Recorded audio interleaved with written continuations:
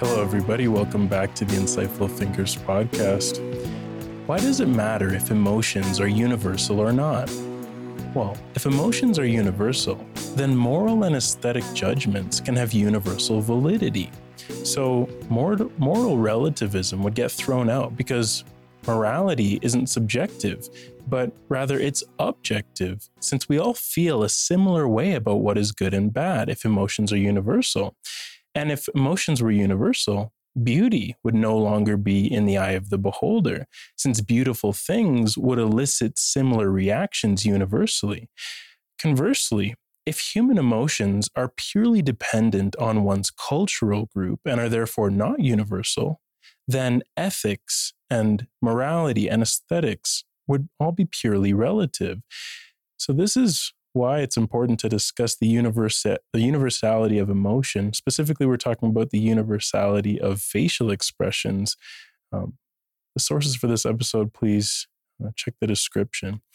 So this is a two-parter. This part, we're really, more than anything, it's really just a prequel to the next one. We're going to talk a little bit about the history of research into the universality of facial expressions in this one, and then in part two next week, we're really going to dive more into the research approaches to answer a lot more problems about universality of facial expressions. So early debates about whether facial expressions are universal or culture specific really started with Charles Darwin.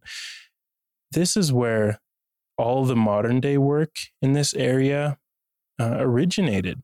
Darwin posited that all humans, regardless of race or culture, possessed the ability to express emotions in similar ways because emotions and their expressions are innate, and they're all adaptations that are common to the entire human species. He said, the different races of man express their emotions and sensations with remarkable uniformity throughout the world. So Darwin, he also went and he used advances in photography and anatomy to conduct a detailed examination of the facial muscles that were involved in emotion. He concluded that the muscle actions are universal and their precursors can be seen in the expressive behaviors of non-human primates and other animals. So facial expressions have been developing through evolutionary history and are therefore present along a lot of the evolutionary tree. That Darwin was the first person to realize this. So he, of course, explicitly argued against Sir Charles Bell's claim that the muscles of the human face were created by God with the specific purpose to allow us to express emotions. Instead, Darwin argued that the precursors of the emotions that we express today can be found quite commonly in our evolutionary ancestors. He said, with mankind, some expressions, such as the bristling of the hair under the influence of extreme terror, or the uncovering of the teeth under that of furious rage, can only be understood in the belief that man once existed in a much lower condition. So emotions to Darwin are not something that came from nowhere. They're adaptations that we have now inherited as humans. It's no surprise that with such an iconoclastic view, Darwin's work drew heavy criticism, just like so many great scientists before him, Galileo, Copernicus, Bruno, just to name a few. Critics mainly noted that these supposed vast differences in expressive behaviors actually exist across cultures, and they concluded that facial expressions could not possibly be universal across an entire species. Instead, these critics argued that emotional expressions had to be learned differently in every culture. Just as different cultures have different spoken languages, they must also have different expressive languages in the face as well. This is what the critics thought. Some theorists, though, were influenced right away by Darwin's suggestion that emotion might be rooted in our biology and is innate to all humans. William James, the father of American psychology, said, If emotion were emergent from very basic biological processes, it should be uniform within the entire human species, and so should emotional expression. Overall, though, between Darwin's 1876 writing and the 1960s, only a few studies attempted to test the universality of facial expression. These studies were inconclusive. So, literature reviews of the 1960s concluded that facial expressions are not universal but learned. Scientists at this time believed that emotional states were culture specific and that all expressions and gestures acquired were acquired by the individual during their upbringing. So they're learned, and there's no genetic or heritable basis for facial expressions. It wasn't until the 1970s, almost a century after Darwin's initial examination into this area, that the real evidence for the universality of facial expressions appeared. This is the beginning of the evidence for the universality of facial expressions of the emotions. It really started in the 1960s. This is when the groundwork was laid. I know we said that it wasn't until the 70s that it was confirmed that there's a universality in facial expressions. But in the 60s, what was happening is Sylvan Tompkins resurrected the interest in the study of emotions and faces when he published his landmark volumes called Affect, Imagery, and Consciousness. Affect is essentially synonymous for emotion. Tompkins also conducted the first ever study that showed facial expressions were associated with the same emotional states no matter who they asked. So Tompkins asked people of different cultures, what expression is this face showing? And it didn't matter what culture he asked, people were saying the same thing. So there's a universality in how we judge facial expressions, at least, is what he found. But these initial findings were criticized because this evidence that different cultures can agree on the emotion of a face might simply have occurred because these different cultures are all watching the same media. So, for instance, TV, movies, and magazines. So maybe these common facial expressions are not innate, but they're still culturally learned. Even if it's different cultures, they're all learning from the same media. So this is what critics thought, no, these facial expressions can still just be learned. They're just learned from the media, perhaps. So to address these limitations, this is when Paul Ekman comes in, and no conversation about the universality of facial expressions, or even just facial expressions, is complete without Paul Ekman. Because this is when he and his colleagues conducted 2 studies with isolated pre-literate tribes in the highlands of New Guinea. They couldn't read, they didn't have access to any of the media that these other cultures had. So this is why they wanted to study them, because if they found that these tribes people in New Guinea could identify these emotions, these facial expressions the same way that other people could, then this shows that they're universal because they're not exposed to the media that we are. So how could they possibly have learned the same ways to express themselves as we could have? They couldn't. It had to be natural. It had to come simply from innate genetic mechanisms.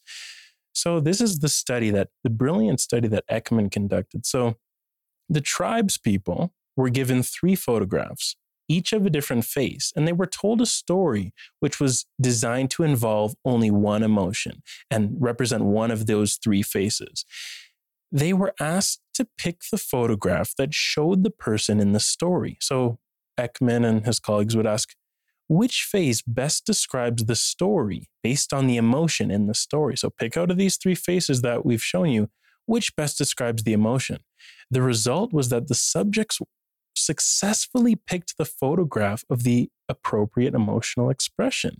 This was the first real hint that emotions can be identified universally, even in cultures that can't read and they have no access to the media that we have. Same emotions, and they're still recognizing these same emotions. In the second study, it was flipped. The New Guineans were asked to act out the facial behavior of the people that were described in the stories. And videotapes of these act outs were sent to US college students who had never seen New Guineans before. The US students were accurate in their judgments of the emotions that the New Guineans were trying to display. So this showed that emotions can be identified cross-culturally. Westerners can identify New Guineans' emotions, even though they've never seen the faces of those people before. And New Guineans can identify emotions of Westerners, even if they've never seen those people or been exposed to the same media as them. This really showed the ability to recognize facial expressions, and it showed that this ability did not occur because of learning through mass media. The New Guineans had no exposure to the outside world, and the Americans had never seen facial expressions of New Guineans. But one limitation still existed, and in these studies, the limitation was that they were only examining judgments of facial expressions and did not investigate the spontaneous production of facial expressions. So, yes, it may be universal the way we judge facial expressions, but maybe we don't produce facial expressions in the same way. So it still could have been the case that facial expressions are not produced universally in the same way. And then we have another study that addressed this limitation of Ekman's research. It was Friesen's 1972 study that addressed this limitation. In this study, American and Japanese participants were presented with neutral and stressful films. During the experiment, both the Americans and the Japanese show the same expressions, showing this universality of facial expressions. This provided the real first evidence that facial expressions of emotion were universally produced, because they were, for the first time, capturing people producing these facial expressions in the same way, not just identifying them like Ekman had done. And since this study by Friesen, numerous studies have replicated the findings about the universality of facial expressions. In addition to, and initially they were only studying 6 basic emotions: anger, disgust, fear, happiness, surprise, and sadness. In addition to this, the new research that blossomed from these early studies found that contempt was identified as a universal expression in various studies. So today, there's now strong evidence for the universal facial expression of 7 emotions. These are 7 emotions. We have facial expressions of these 7 emotions universally. In New Guinea and in Canada, in the United States, anywhere in the world, these 7 emotions are shown on the face. This is what this research started to find. Around this same time, when research was really burgeoning in this area, human ethologists demonstrated the early emergence of some of these expressions in human infants, and primatologists established the similarity between human facial expressions and those of non-human primates.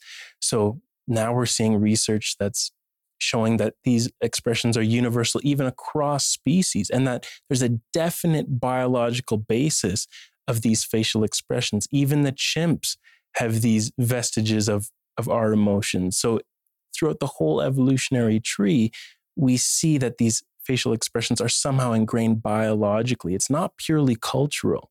And this is what these findings started to turn up. Now, addressing even more limitations in this area still has to be done. Even these studies that improved on Ekman's study and then how Friesen improved on Ekman, there are still more limitations in these studies and more issues in the area of universality of emotion and facial expression have yet to be resolved. This documentation of the universality of emotional expression in cultures around the world still, therefore, does not completely resolve the question of whether emotional expressions are biologically innate or if they are learned. Other methodologies, hence, have been used to resolve these unsolved questions. Work has been done in blind individuals, twins, infants, and animals. Why do we have to study in all these different populations? To address the limitations of these studies. And that's what we're really going to dive into next week. We're going to get into the weeds about how this is really studied and how the brilliant ways these researchers tackle these problems, the research designs that they implement to really solve the complex problems in this area. It's my hope that the beauty of science will really be on display next week, as hopefully it was at least slightly in this week, although this episode was kind of, as I mentioned, a prequel to that one. But I really hope the beauty of science will be on display next week as we talk about the studies that are designed to improve on the studies that were themselves designed to improve on studies even before that. Such is the nature of science. Thank you for listening to this episode, everybody. If you liked it, the best thing you can do is to share it with someone who you think would like it too. I hope this has piqued your interest for next week, you guys. Next week, I'm super excited for that one. We're really going to get into universality of human emotion and facial expression, and then more research that's come up on the cultural differences that do exist in how individualistic cultures represent facial expressions and collectivistic cultures have facial expressions. And we're going to get into the weeds and really discuss some brilliant experiments in this area. This has been the Insightful Thinkers Podcast, everybody. In-depth analysis, diverse set of topics. We'll see you next week.